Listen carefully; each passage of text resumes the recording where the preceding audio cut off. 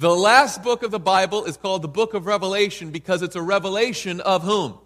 Jesus Christ. We learned that on night number 1. And the reason that we can demonstrate the Bible is trustworthy is Bible prophecy itself. God says, there is no God besides me. No one else can declare like I do. I will lay things before you, and when you see it fulfilled, you will know who I am, and I am the one true God. That was night number 1. The Bible prophecy demonstrates Scripture's credibility. Okay? Now, night number 2 was talking about the great hope that the book of Revelation provides. In the beginning of the book of Revelation and at the close of the book of Revelation, we see this repeated. In fact, the most often repeated promise in the book of Revelation is that Jesus is coming soon. Behold, I come quickly. Surely I'm coming quickly, Jesus says. 3 times in the very last chapter, he says, I am coming quickly. And we looked at the signs of his coming that Jesus himself declared, and we see that the signs are, in fact, increasing in intensity and frequency, just as Jesus Christ said they would. Now, nights 3, 4, and 5, we devoted to a study of the central theme of the book of Revelation, the heart of Revelation. When Revelation chapter 12 talks about, and there was war in heaven, Michael and his angels fought against the dragon and his angels, and the whole storyline of what we come to term the great controversy, this big battle, this cosmic struggle behind the scenes that even led to the need for Jesus coming as a Savior. Why did Jesus have to come at all? Well, because there was this epic battle, this great controversy, which of course was not a war of weapons, but instead was a war of words. It was a struggle of ideas, a battle for the loyalties of God's created beings. We're going to be going back to that theme a little bit more tonight. And we, of course, concluded that Jesus was the answer to all of Satan's accusations. And when he died on the cross, the universe saw for the very first time the true character of God manifest in giving himself for those who had fallen, and also the character of Satan, that he was, just like Jesus said, a liar and a murderer from the beginning. It revealed the character of Christ and his enemy. Speaking of his enemy, we went to nights number 6 and 7, where just as God has his representative on the earth, Jesus Christ, to truly manifest who God is, Satan has his representative on the earth, the Antichrist. Just as Jesus Christ is worshipped as the true God, the Antichrist wants to be worshipped in the temple of God, that is the church, and be regarded as God. We saw this in nights number 6 and 7. First, who the Antichrist isn't, to clear away the cobwebs, and then see who the Antichrist is according to the Word of God. Then, we started looking in nights 8, 9, and 10 about this concept that just before Jesus comes, which again is the great hope of the book of Revelation, the corresponding book of Daniel and Revelation as well, point out that there's going to be a judgment prior to the second coming. That after Christ's first coming, but before his second coming would be this hour of judgment, this time of judgment, this pre-advent or prior to the coming of Christ's judgment. The first message in that series was blood in God's tent, and we saw how the sanctuary, the Old Testament sanctuary, which of course is just a pattern of the real one in heaven, is an outline of Christ's ministry in our behalf. He was the lamb that was raised in the camp. He was the sacrificial lamb offered on the altar. He was the priest who went into heaven by the merits of his own blood, and now he is our judge before God, carving out his kingdom before he returns with his reward with him, right? So that's what we looked at in nights 8, 9, and 10. And tonight, on night number 11, we look at the standard by which we are judged in that judgment. Now, of course, we are saved by grace alone through faith in Jesus Christ. Amen? However, God does not simply save us and then call us good. He actually wants to make us good, right? And so there's a standard by which we will be judged. Tonight we're going to explore that standard, which of course is the very law of God. And if you recall from the sanctuary picture, again, Christ is the lamb raised in the camp, spent his life sinless, yet from places like Nazareth. He was sacrificed in the courtyard of this earth. the altar of sacrifices where the lamb was slain. Then he steps into heaven as the priest. And then now he's in the most holy place as priest and judge before he takes off his priestly vestments and puts on his kingly garb and comes back as a conquering king to collect his kingdom. Right now, he's in that process of determining who genuinely are his, so that when he comes, he says, and my reward is with me. Now, in that sanctuary motif, that picture, there's one piece of furniture. This is a pop quiz for you. One piece of furniture in the most holy place. Can anyone tell me what that piece of furniture is? The Ark of the Covenant. It represents the very throne of God. That's where God's presence dwelled. What's it called? The Shekinah glory, the full radiance and brightness and splendor of God. No one could go in there. In fact, only one person could go in. That was the high priest, and then only once a year on the Day of Atonement, right? The cleansing of the sanctuary. But inside of this ark, it wasn't just a hollow box for no reason, and it wasn't a solid piece. It was empty, but it was hollow for a purpose. Inside of this box, of this ark, was placed what object? The Ten Commandment law of God, which establishes the very throne of God. God's standard in the judgment will be his law. God has a universe that he operates by his own commands, and he says, if you're going to be my people, will you actually fit into the kingdom that I'm building? Will you be in rebellion, because we faced rebellion before, right? Or will you be obedient? Tonight, we're going to take a look at this law of God, which is the standard by which we'll be judged in the judgment. Are everyone with me so far? Praise God. Now, before we do any study in God's Word, what do we need to do first? Let's bow our heads. Heavenly Father, thank you so much for such a beautiful day. Thank you for allowing us the opportunity to come together. And thank you for having a plan of redemption and marking it out in advance so that every one of us who has fallen, in which the Bible says is all of us, and come short of the glory of God, can be restored, can be returned, and brought back to your kingdom. Lord, now help us to understand why your law is so important to you, what it entails, and help us to never for a moment see obedience as legalism, but instead loyalty to the God that we love. For we pray this all in Jesus' name. Amen. Let us begin with the book of Revelation. Now, each message, hopefully, is grounded in this message at the end of God's Word, preparing a people for his soon coming. In Revelation chapter 12, I'm going to show you several passages in the book of Revelation here that repeat this same theme. That those faithful people who are looking forward to the coming of Christ have one thing in common. And it's not just that they love Jesus, it's they actually obey Jesus. That love always leads to obedience, right? Revelation chapter 12 and verse 17 describes God's faithful people at the end time with these words. And the dragon was enraged with the woman. Of course, the dragon's not God's people, right? But he's enraged with the woman, and he went off to make war with the rest of her offspring. Okay, now, this is the very last passage here, and we'll be studying this out later on, but there's a woman in Bible prophecy always represents the church. The dragon is the devil, and he's angry with God's people, right? And he goes off to make war with the rest, or the remnant of her seed, and it defines who those are. Those who do what? Keep the commandments of God and have the testimony of Jesus Christ. We're going to have an entire message, by the way, on what is the testimony of Jesus Christ.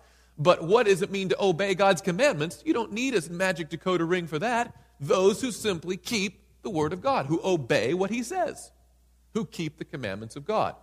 Now, look at this again. Revelation chapter 14. Just turn to the right a couple pages. Revelation chapter 14 and verse 12. Notice what we see here. Looking forward to the coming of Jesus, it describes God's people this way. Here is the patience of whom? The saints. Now, the saints, the righteous or the wicked? Righteous. These are the good guys, yes? These are the loyal people to God. Here is the patience of the saints. Here are those who what? Keep the commandments of God and have the faith of Jesus. So apparently, God's people are repeatedly called those who keep the commandments of God. Let's look one more time. Revelation chapter 22. The very last page. The very last chapter. The same place where Christ 3 times says, "Behold, I'm coming soon." Look what else is told to us here. Revelation chapter 22, and look at verse 14. "Blessed are those who" what? "Do his commandments, that they may have the right to the tree of life and may enter through the gates into the city." Repeatedly, we see that God's faithful people are identified as those who keep his commandments. Very simply put. Now go back just before the book of Revelation, just a couple pages back to the book of 1 John. 1 John chapter 2. The same John who wrote Revelation is writing these letters too. It's the same human author. But in 1 John chapter 2, verses 3 and 4, this is a great text to remember. 1 John 2, 3, 4. Okay? 1 John 2, verses 3 and 4. Look what the same author writes. "Now by this we know him, if we do" what? "Keep his commandments." In fact, he goes on to say, "He who says, 'I know him,' and does not keep his commandments is and the truth is not in him." Woo! I tell you, some of these Bible writers said some things. Now, there are a lot of people who claim to be good people, claim to be even God's people, but they're not keeping his law. And according to John, this is not according to me, but according to God's word through the messenger John, he says those who claim to be God's yet refuse to obey God's law are not telling the truth. In fact, they are liars. Apparently, God's people are identified by their keeping of God's law.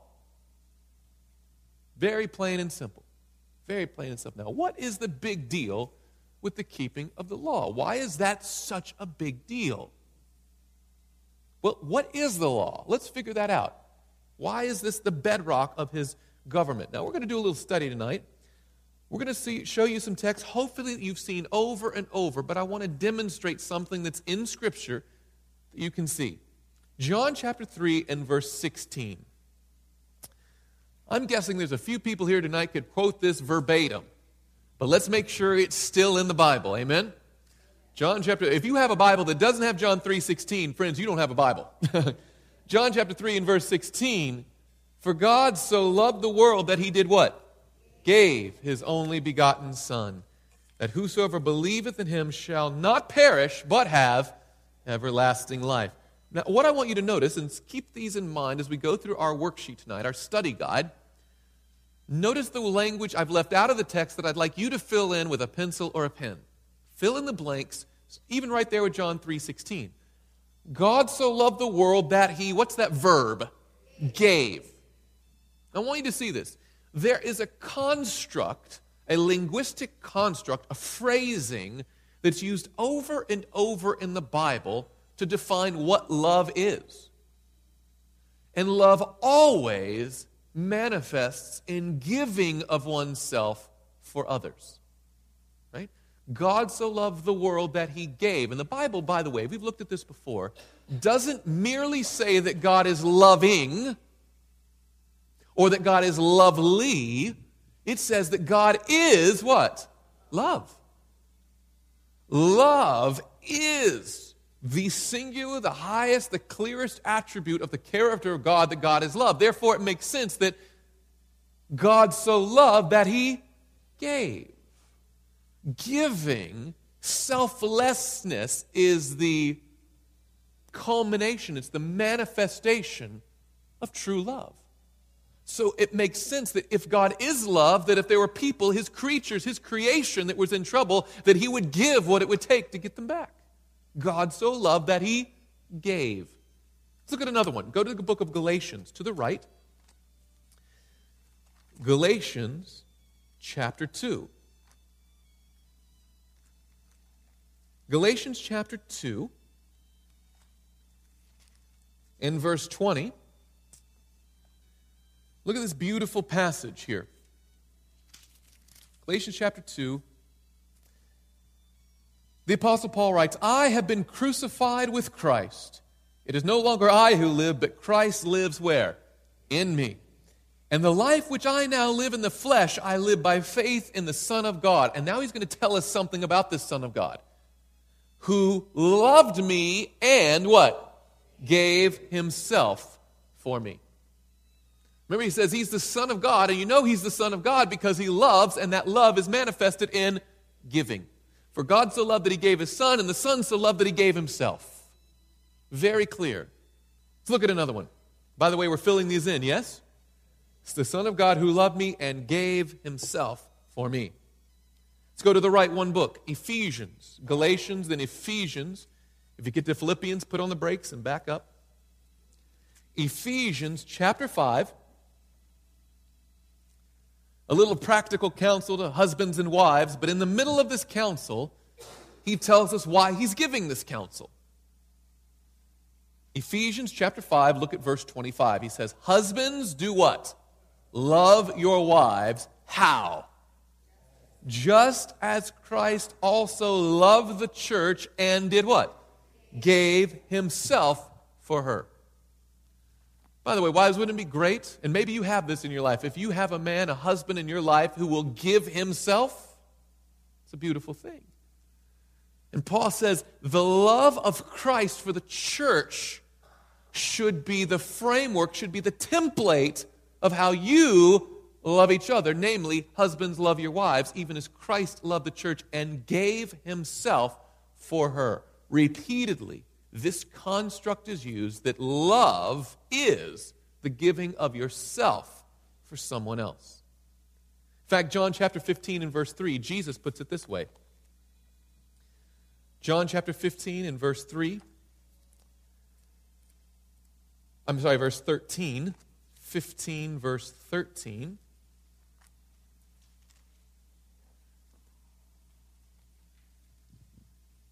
It's a beautiful, lovely sound just rippling through. John 15, verse 13. Greater love has no man than this. So here's the ultimate culmination of all love. The greatest love you can have. Than to lay down one's what? Life for his friends. The greatest expression of love is giving of yourself. Greater love has no man than this. Now you can say things, you can give a gift, you can say affirming words. He said, but if you really want to see love, love is truly manifest when you give of yourself for someone else. Love is the giving of yourself for others.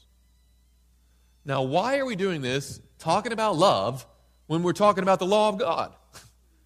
I thought we were going to talk about the Ten Commandments and obedience and whatnot, and here we are pontificating on love. Well, because love is the character of God. It is who He is, and apparently He wants people who are like Him. And in the judgment, that's the question. Are you like God? Now, what does that have to do with the law? Well, let's go look at the law. The Ten Commandment law, the one that God spoke to His people, wrote down with His own finger on tables of stone. We go to the book of Exodus, chapter 20. Exodus chapter 20 records for us God's Ten Commandment law. The very Ten Commandments that God had memorialized on stone and kept in that Ark of the Covenant. And I don't know if you've ever read through the Ten Commandments. I hope that you have. Some perhaps have memorized them. Some have never looked at them at all. So I don't know what spectrum of background we have in here. But basically, there are 10 commandments. Okay? But it's not just an abstract, random, oh yeah, and do this, and do this, and do this, and don't do this, and don't do this. God is conveying something about Himself in the giving of His law. Okay? The law, I believe, is a transcript or a written version of the very character of God. Because God is love, and love does what? Gives. It thinks about others. It puts others ahead of self. It is selfless.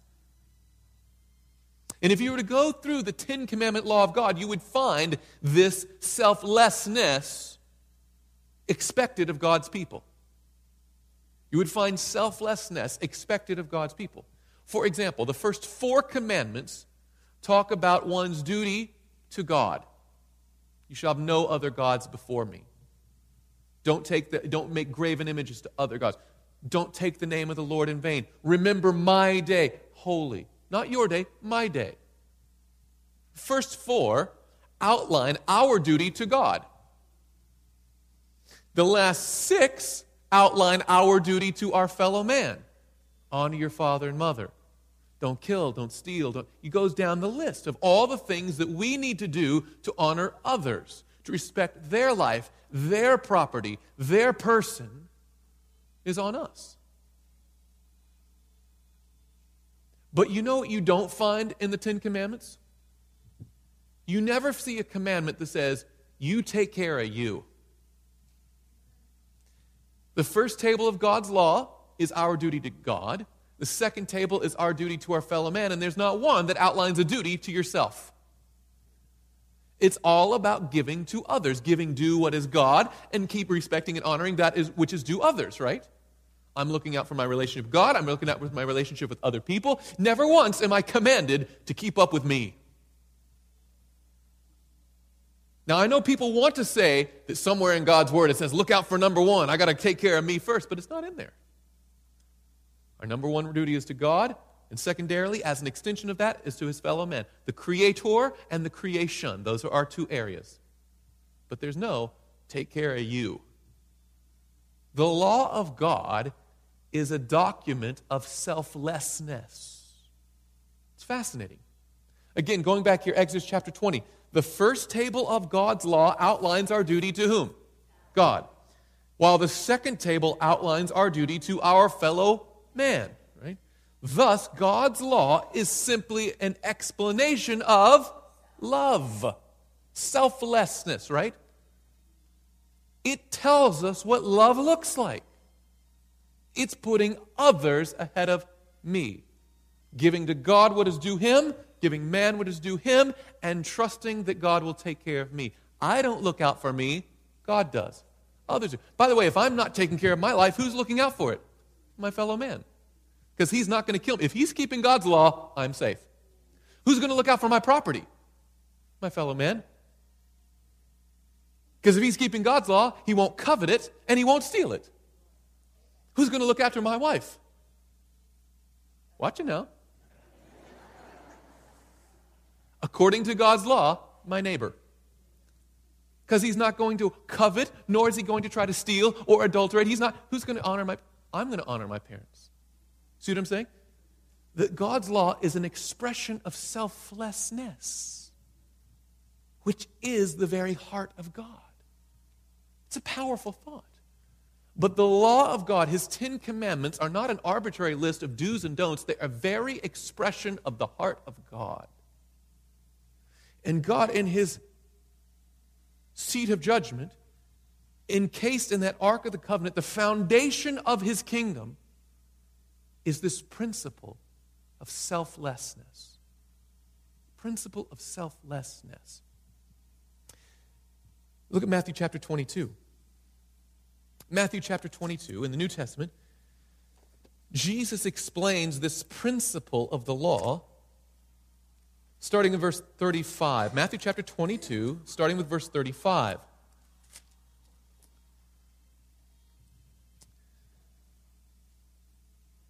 Matthew 22, starting with verse what? 35.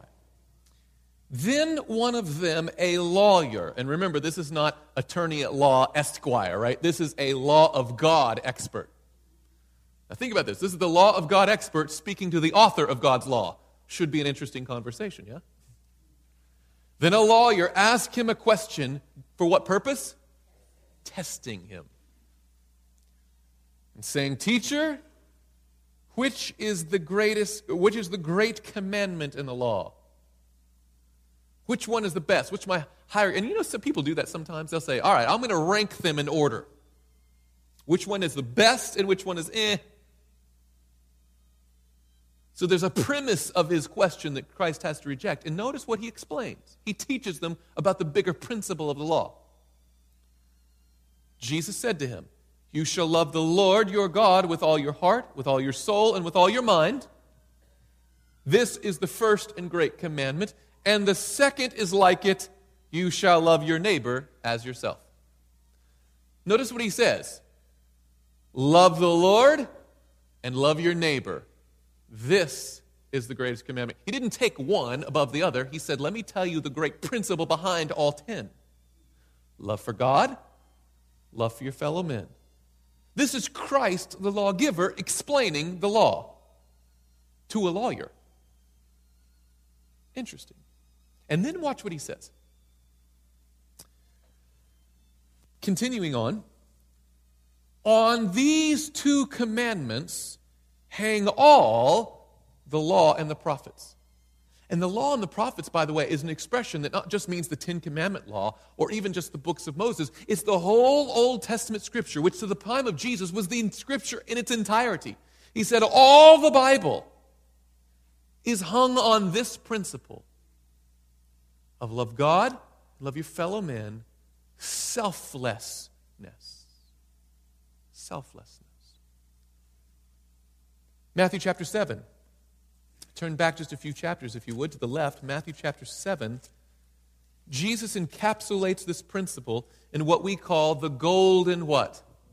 The golden rule. The principle of all principles. The E equals MC squared of heaven, if you will. It is the formula that makes it all work. Matthew chapter 7 and verse 12. Therefore, look how simple this is. Whatever you want men to do to you, do also to them. And then what does he say? For this is what? The law and the prophets.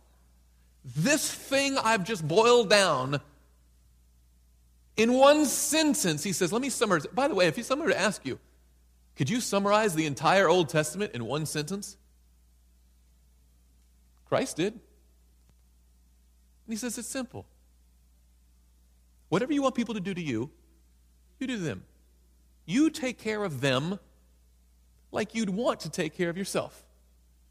But instead of taking care of yourself, you take care of them. See what I'm saying? And he says, this is the entire law and the prophets. You memorize this one sentence, you've got the whole character of God. The whole purpose of the plan of redemption. And that's what's in God's law, and that's the standard of judgment. Okay? Now let's keep going. Let's keep going. Still in Matthew, this time back to the right, Matthew chapter 16.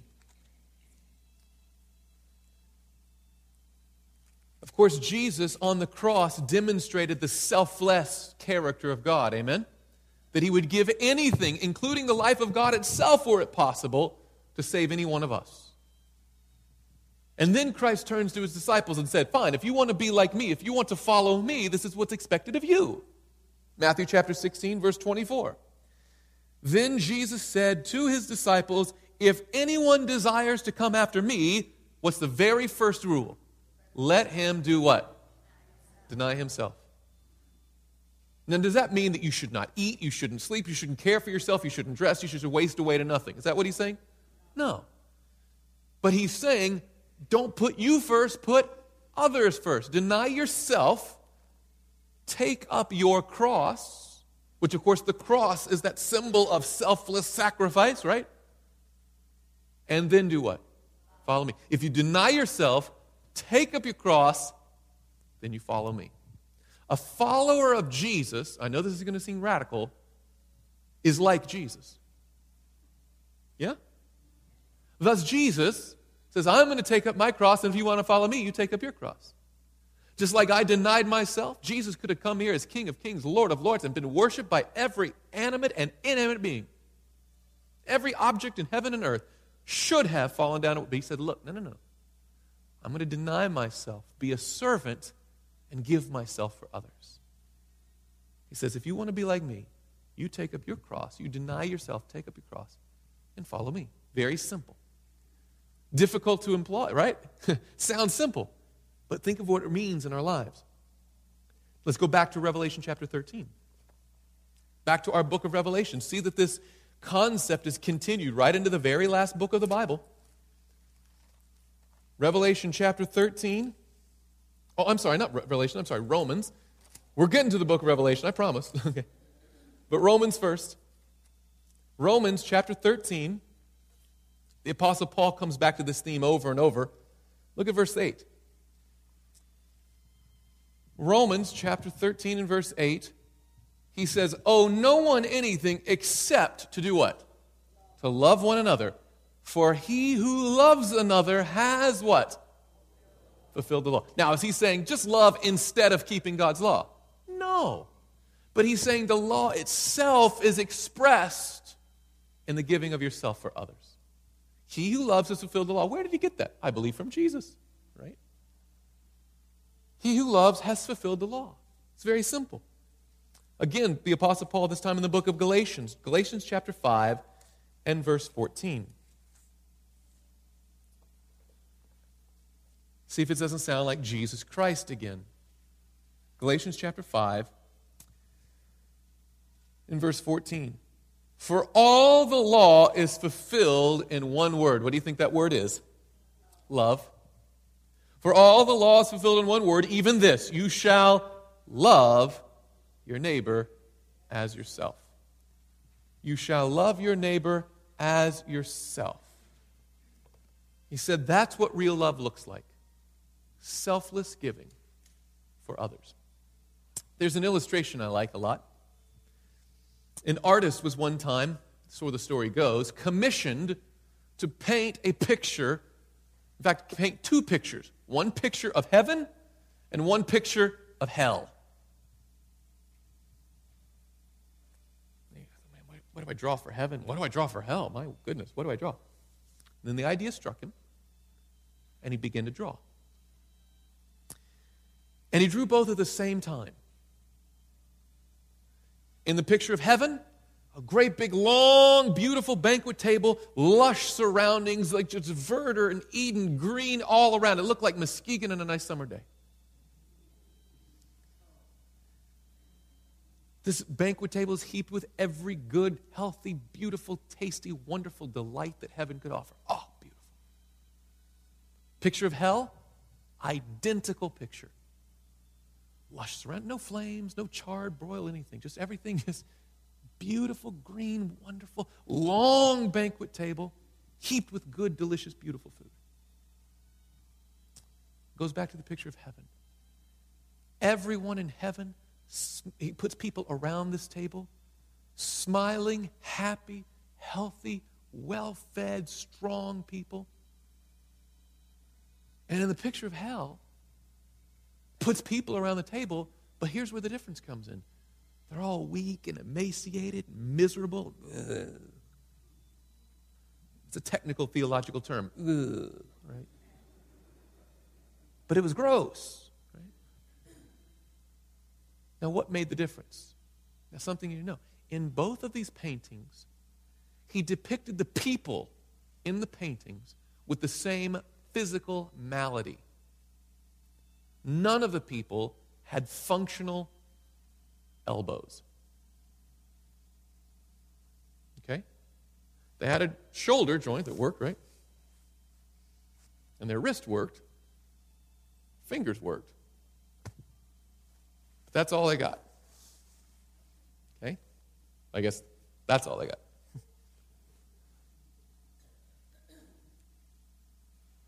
Same scenario, same deficiency, yet the people in heaven just happy-go-lucky, having the time of their lives, healthy, strong, nourished. The people in hell, weak, emaciated, sickly, pale, awful.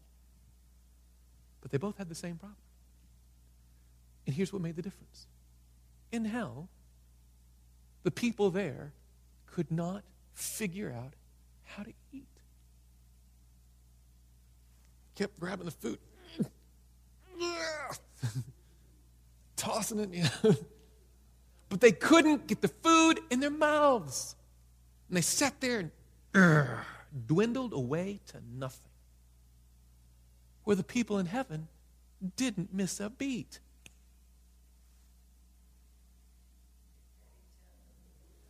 Right? They never once considered even feeding themselves. In feeding others, they trusted that somehow they'd be taken care of. And sure enough, right on time, there came that apple.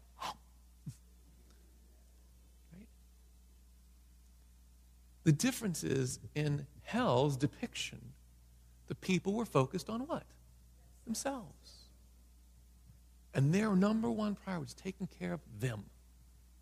Where in heaven, their number one priority was taking care of others. And this is the character God is looking for in the people who will inhabit his kingdom. Will you demonstrate the principles of the law of God and giving to God what is God, to man's what is man's, regardless of how you think, feel, or any other objection? You'll just do because that's what you do. You're like Jesus. Now, let's flip over the paper now. Study guide.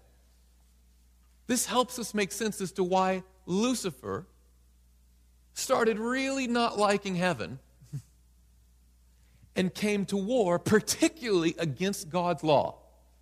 Satan has a very poignant beef against God and his law in particular.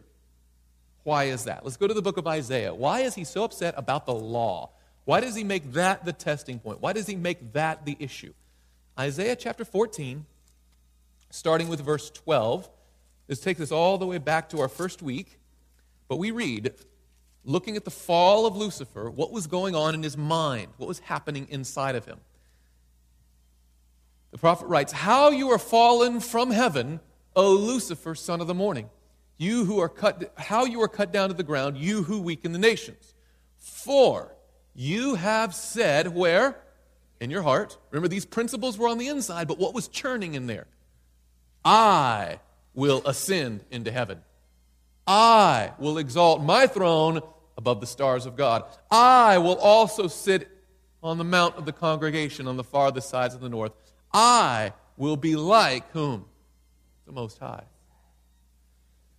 Some people have pointed out that Satan had an I problem, right?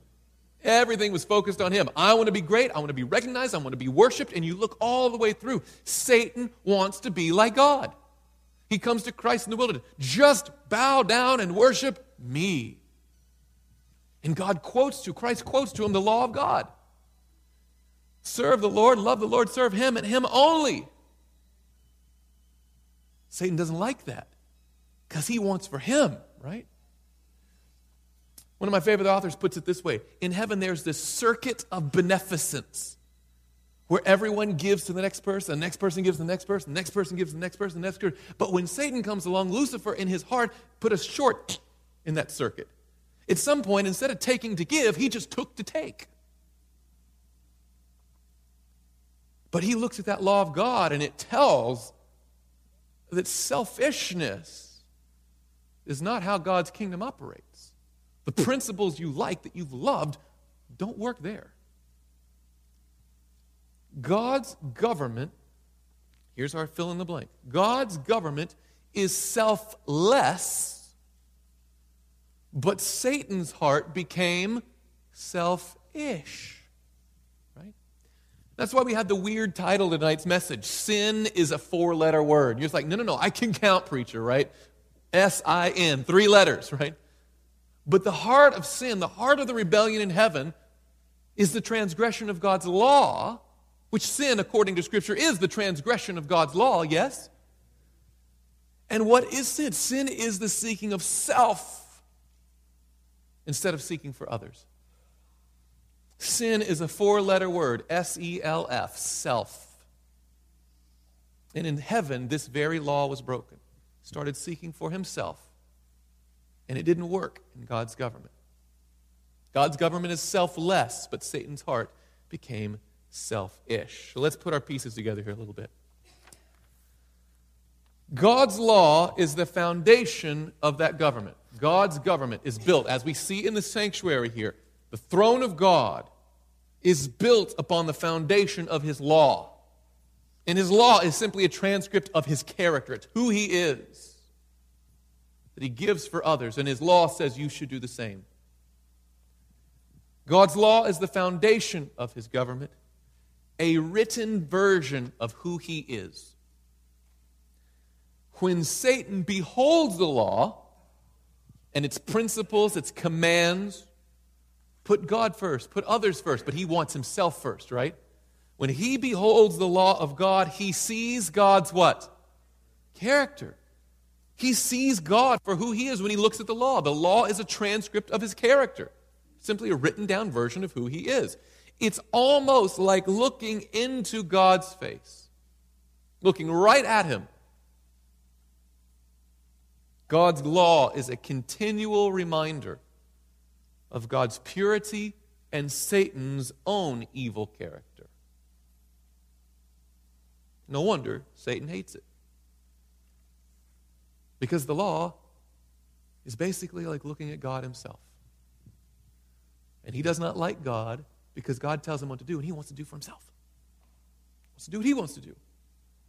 Doesn't like his expectations, doesn't like his regulations, doesn't like his commandments. It doesn't fit his own twisted character of self-serving. Thus we see in Daniel chapter 7, let's go to Daniel chapter 7. Going back to prophecy now as we look at that Antichrist power, that little horn, that papal power so often clearly foretold in Scripture. Look what his activities would be when given an opportunity to basically rule the world during that 1,260 years of time. What would be his activities? Daniel chapter 7 and verse 25. Remember, the Antichrist is simply Satan's representative on the earth, the counterfeit to Jesus Christ. And what does he try to do? He shall speak pompous words against the Most High. Does that sound like Satan himself? Yes, we just read it in Isaiah chapter 14. Shall persecute the saints of the Most High. And of course, God gives himself for others, but Satan wants to take. Right? God blesses, Satan wants to curse. Shall persecute the saints of the High, and shall intend, or some versions say, shall think to do what? Change times and what? I want to change that law. Don't like the law. Don't want it to reflect God and his holiness, his purity, his greatness, his creatorship, his authorship, his dominion over me. I want to rule for me. And so one of the activities that Satan has the Antichrist little horn power do is not only talk big and hurt people instead of bless them, but attack the very law of God. How can I get people unfaithful to God and more faithful to me? How can I twist that around and move them off of that foundation? Now, sometimes Christians, oddly enough, don't like to talk about the law of God. Oh, that's Old Testament. That's Old Covenant. That's old. We're living in a new era. New covenant, New Testament, new believers. The law is old and done away with, but now the story goes. But I want to demonstrate some things from Scripture to you tonight. James chapter 1. Again, headed back towards the book of Revelation. The Apostle James, in the first chapter of his epistle. James chapter 1. Notice what this New Testament author says.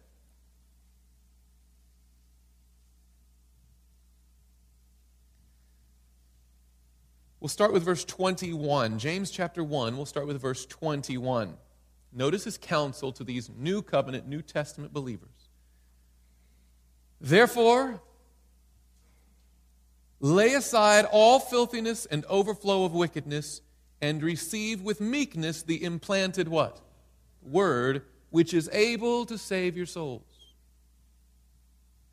But be doers of the word, not just hearers only, and by so doing, what does it say you will do? Deceive yourself. Apparently, it is a deception to think you can simply hear God's word and then not obey it and still think you are a child of God. I'll say that again. It's self-deception, according to Scripture, to think you can hear God's word but not actually do God's word and think you're good with God. It says, be doers of the word, not just hearers only, deceiving yourselves. He goes on to say, why? For if anyone is a hearer of the word and not a doer, he is like a man observing his natural face in a what? Mirror. He gives an analogy here, what it's like to hear the word of God, the law of God, God's expectations on his people. Hear them, but not do them. He said it's like a man who looks at a mirror. For he observes himself, then does what? Goes away and forgets what kind of man he was. He looks at it, sees it clearly, but doesn't do anything about it, and he forgets. Just goes away like nothing happened. But he says in verse 25, but he who looks into the perfect law of liberty, by the way, notice what he calls the word of God, the law of God. He calls it the perfect law of what? Is the law a law of bondage? According to Scripture, no, he says it's the law of liberty. Apparently it's there to give you something that you need, freedom from something, right? Well, you hear Christians say, oh, you're not a bondage to the law, but that's not what the Bible calls the law. It says the perfect law of liberty. You look at it, then you do what it says, but he who looks into the perfect law of liberty and continues in it, and is not a forgetful hearer, but a doer of the work, this one will be blessed in what he does. Now think about this. He says the law of God is not just for looking at, but it's for actually keeping, continuing in it. Not just hearers, but doers. And he calls it the law of liberty, the law of freedom. The Apostle Paul, by the way, in the book of Romans chapter 7, kind of combats this issue too, of this sharp, oh, no, we're under grace now, we're not under law. But look what he says about the law. Romans chapter 7 and verse 7. What shall we say then? Is the law sin? Is it a sin to keep God's law? No, of course not. On the contrary, he says, notice this, I would not have known sin except through what? Law. He basically says, I would have been happy-go-lucky, not even realizing I was avoiding every principle of heaven if God hadn't stepped down and said, by the way, here's what heaven is like. He's like, I praise the Lord for the law because it shows me my true condition. Again, that same idea of like looking at it and I see, just like James said, it's like a mirror. It shows you your true condition. Paul praises the Lord for his law. Again, he says, I would not have known sin except through the law. Now, why is it good to know sin? People are like, I don't want to know that I'm a sinner. Right? But the point of knowing that you're a sinner also brings the realization that for your sin, you have a Savior. I wouldn't know I need Jesus until I find out I need Jesus. Does that make sense? And he says here, no, the law isn't a problem. By the way, the law was never intended to be a mechanism for salvation. It was simply supposed to be the mirror to see yourself, to know that you needed salvation. Amen? I worked for a pastor one time who told me this very poignant thought. He said, you can't get people saved until you first get them lost. Right? There are plenty of people who think they're doing just fine. They don't even realize their need for a Savior. Paul says, no, the beauty of the law is not because it saves you. Please, you're only saved by the blood of Jesus. But why do we even need Jesus in the first place? Because we're sinners. We've broken God's law. So he comes back again. Look at verse 7 again. What shall we say then? Is the law sin? Certainly not! Exclamation point.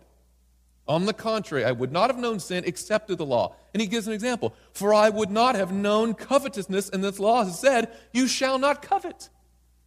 By the way, that's a beautiful, and it goes into a heart. It's not just an action, it's a motive. He said, I wouldn't even realize that I'm a selfish, wanting for me kind of person unless God's law told me to be selfless. Apparently, the natural heart in our fallen state has a propensity towards rebellion against God's law, to self-sufficiency, to self-aggrandizement, just like Satan. But Paul says, praise the Lord that God told me in his word that life is not supposed to be like that. That I'm supposed to be a different person. By the way, God never says, hey, just be yourself. He says, no, I can change you into the self you are supposed to be. But given to our own devices, we would be covetous, adulterous, God-hating, parent-despising, murderous. We would be the character of Satan. But according to God's law, we see, God has a higher standard, a higher expectation. Not that we can do it on our own, but he says, I will strengthen you. I won't just call you good, I'll actually make you good. And Paul says the law's purpose is to show me my need of a Savior. Look at this. The law is like a what? Mirror, because it shows you your need or your true, let's say, your true condition. It shows you your true condition.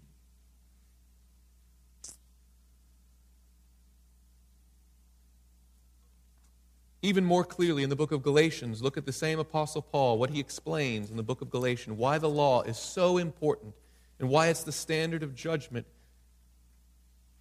as Jesus is preparing to return to this earth. Galatians chapter 3.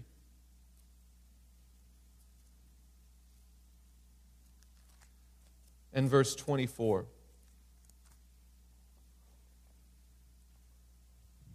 Therefore, the law was our what?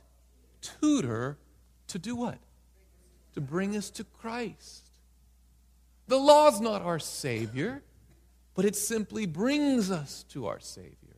It shows us who our Savior is, and by contrast, what we lack.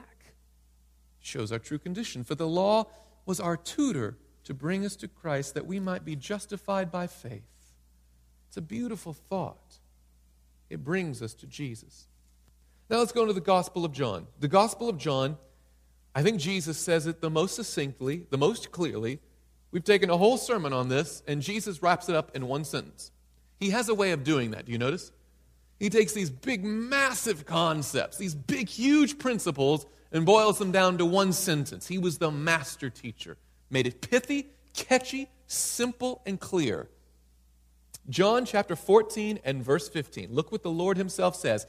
If you love me, do what? Keep my commandments. Sounds exactly like the book of Revelation, right? Blessed are those who keep his commandments. Here are those who keep his commandments. Here are the patients of the day, those who keep the commandments. Christ says, if you love me, keep my commandments. It's astonishing to me that there are those, even in the Christian world, who want to get away from the commandments, but claim to love Jesus. Jesus himself says, if you love me, keep my commandments. If you love me, you'll want to be like me. Keep my commandments. Again, notice 1 John, the same author still as the book of Revelation, but this time 1 John chapter 5 and verse 3.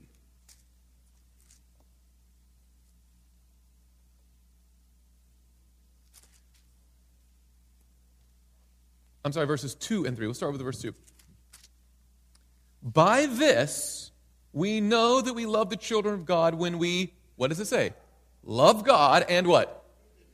Do you see the consistency of this construction throughout Scripture? Love keeps. Just like love gives, love keeps the law, because the law is a transcript of God's character of giving. We love God and keep his commandments. And notice what it says in verse 3. For this is the love of God. No wiggle room, no I wonder what it means. No, this is what it means to love God. That we do what? That we keep his commandments. And notice this next line. And his commandments are not burdensome. Over and over, Bible authors call the law perfect, holy, just, and good. Calls it the law of liberty. Says God's law is not burdensome. It's amazing to me how people in the world, and sometimes even in the Christian world, will say that God's law is a burden that we have to get out from under. And Christ says, no. If you love me, keep my commandments. For this is the love of God, that we keep his commandments. And you might be saying, how in the world is that possible? You already said that in our natural state, the Apostle Paul said, I wouldn't even known what covenant was. I was just who I was until the law said, hey, don't do that. How is it possible to keep his commandments? If we are built with a bent towards selfishness, how can we possibly keep a law that is in itself selflessness? How can we give to God when I want to keep for me? How can I give to my fellow man when I'm looking out for me? And this is where my natural inclination is. Well, look what the book of Hebrews tells us. The book of Hebrews, chapter 8. Hebrews chapter 8. Just before the book of James, Hebrews chapter 8. In verse 10. I want you to see this, that it's in your Bible too. After he starts talking about the Old Testament, he then transitions to the New Testament. And notice what doesn't change. The law is the same. There's one thing different, though. Hebrews chapter 8 and verse 10. For this is the covenant that I will make with the house of Israel after those days. So what he's defining, he was about to explain now, is the new covenant. Yes? Okay, here it is. This is the covenant that I will make with the house of Israel after those days, says the Lord. I will put what? My laws in the trash. Is that what he says? The new covenant, I will put my law in the trash. You do whatever you want. Just claim to have your ticket to heaven. You do. No. Same law, new location. Again, for this is the covenant that I will make with the house of Israel after those days, says the Lord. I will put my laws in their what? Mind, and I will write them on their hearts. I'm actually going to change you to be more like me. That transcript of my character, who I am, that God of love, that God who gives, that selfless me, I'll make into you. I'll write them on your mind so that you'll understand. And notice it's not just a feeling either. Some people say, well, love is just feeling, do whatever. No. He's like, you will be able to understand it. It makes sense. I'll write them on your mind and on your heart. It'll become who you are. I'll actually make a new you. Not just write good on paper, but I'll actually make you good in person.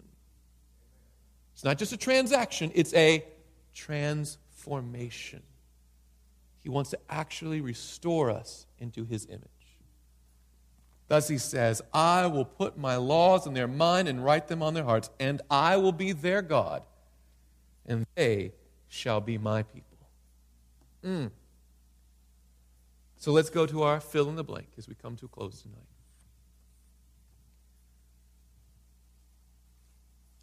What's new about the new covenant is not its law. It's not like there was an old covenant with an old law, and we realized God said, you know what was wrong? That law was broken. I need to fix the law. No, there was nothing wrong with the law. Perfect, holy, just, and good. Perfect law of liberty, and it's not burdensome. The law was fine. What's new about the new covenant is not its law, but its location. He said, I don't want us to be the God that you look at. I want it to be God that you become like, and there's only one way to make that. Abide in me, he says, and you'll become like me. I'll write it on your heart and on your mind. Which brings us to the second statement here. God promises freedom not from the law, but freedom for the law. Let me explain what I mean there. There's even a lot of Christians who will say, no, you're free from the law, brother. That's not true. You're free in Christ so that you can become the character of God that's defined in that law. He sets you free from the law of sin and death and from its penalty, praise God. But now you're free to become like Jesus.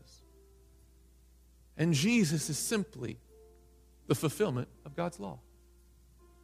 In fact, Jesus said, do not think, we saw this the other night, do not think that I came to destroy the law and the prophets, right? He didn't say, there's the old and I came to break it and smash it and now I'm the whole. No. He said, don't think that I came to do that. I came to fulfill. I want to show you what it looks like in person. And he loved us and he gave himself for us. He said, now I want you to do the same. If anyone desires to come after me, let him deny himself, take up his cross, and follow me. God promises us freedom, not from the law, but freedom for the law. Let's go to our third statement. God wants us to keep his law, not so he'll love us. By the way, that would be legalism. If God says, I will love you when you do. No. God demonstrates his love in this, that while we were still sinners, Christ died for us. Amen? Notice, for God so loved the world that he gave. Which comes first, the loving? Yes. For God so loved the world that he gave. His giving of Christ is not a way that, all right, now you can get my love. No. He's loved us with an everlasting love, Scripture says. God wants us to keep his law, not so he'll love us, but because we trust he already does. Because we trust that he loves us already, we'll respond to that love by keeping his commandments. Jesus said so simply, if you love me, keep my commandments. I've already loved you. I've already given myself. Now my question is, do you love me back? Is it just in word only? Or do you actually want to become the righteousness described in this law? Do you want to become Christ-like? Or do you just want a transaction to get in? Or do you want the full transformation to fit you into the kingdom of heaven? Which brings us to this final point. While God has absolutely no interest in legalism, right? Keeping the law so I can get in. Keeping the law so that he'll love me. If I work my way. No. God has no interest in legalism. He has every expectation of loyalty. He has every expectation of loyalty. If you love me, keep my commandments. This is not legalism, friends. This is faithfulness. This is fidelity. This is honorability. This is loyalty to our Creator. Final text tonight, Psalm 119, verse 174. 119th Psalm, an entire psalm, the longest chapter in all the Bible, by the way, is a beautiful poem to the greatness of God's law. And notice what it says in Psalm 119, verse 174. I long for your salvation, O Lord, and your law is my what? Delight. It's not a burden. It's not imperfect. It's not old. It's fresh every day. And he says, I long for your salvation. That love of Christ manifests itself in obedience to your law. Let me ask you a question tonight. Has tonight's presentation been crystal clear? Please raise your hand. God, praise God. That's wonderful. Now I'm going to ask another question. If it has been clear and you want to say to the Lord tonight, yes, Lord, I want to be faithful to you. I want to be more faithful than you ever. I want to increase my faithfulness. I want to learn to love your law. I may not even love it yet, but I want to see in your law the beauty of who you are. And I want to become that through your power. You want to recommit to your fidelity to Christ. Would you stand with us today? Would you stand up and say, Lord, I want to commit. I'm in. I'm in. I may not be there yet, but I see the matchless charms of Christ. I see the beauty of your character. I see who you are. And I see my need. I'm not there yet, but I want to get there through your power. Now let me ask you a third question. There may be some of you here tonight who are struggling to keep God's law. There might be something that you know God's word asks you to do. Some part of your character that is not like your Savior's. Some habit you just can't seem to break. Some imperfection that just keeps coming back, a thorn in your flesh. I don't know if it's pride. I don't know if it's short temper. I don't know if it's a lustful addiction. I don't know if it's smoking, drinking, unhealthy. I don't know what it is, but there's something that's keeping you bound that according to God's law, He wants you to be free from. And tonight you want to say, I want to be done with that. I want to get closer to Jesus. I want to become more like Him. And I want to see in your law, that perfect law of liberty. I want freedom. And I know I've tried it enough. I cannot do it on my own. But tonight, Lord, I want your power. I'm done with me. I'm going to deny myself and let you take over. I want freedom from this thing. I want to be more like Jesus. If that is your prayer, we're going to sing this little closing hymn tonight. I believe it's hymn number what? 590. If you to take out your hymn books there, hymn number 590, probably a familiar hymn, Trust and Obey. But if that's what you want to do tonight, and you want special prayer to say, Lord, I want to be faithful to you, regardless of what my family thinks, regardless of my friends, regardless of my old habits, I'm ready to commit, I'm all in. It might even be your first time, it might be the 100th time, but you say, Lord, this is my time, and I have been unfaithful in some area. I'm not going to ask you to come up here and get in the microphone and say what your issue is. But if there's something you say, Lord, I need your strength. I have sinned and fallen short of the glory. I need prayer. This media was brought to you by Audioverse, a website dedicated to spreading God's Word through free sermon audio and much more. If you would like to know more about Audioverse, or if you would like to listen to more sermons, please visit www.audioverse.org.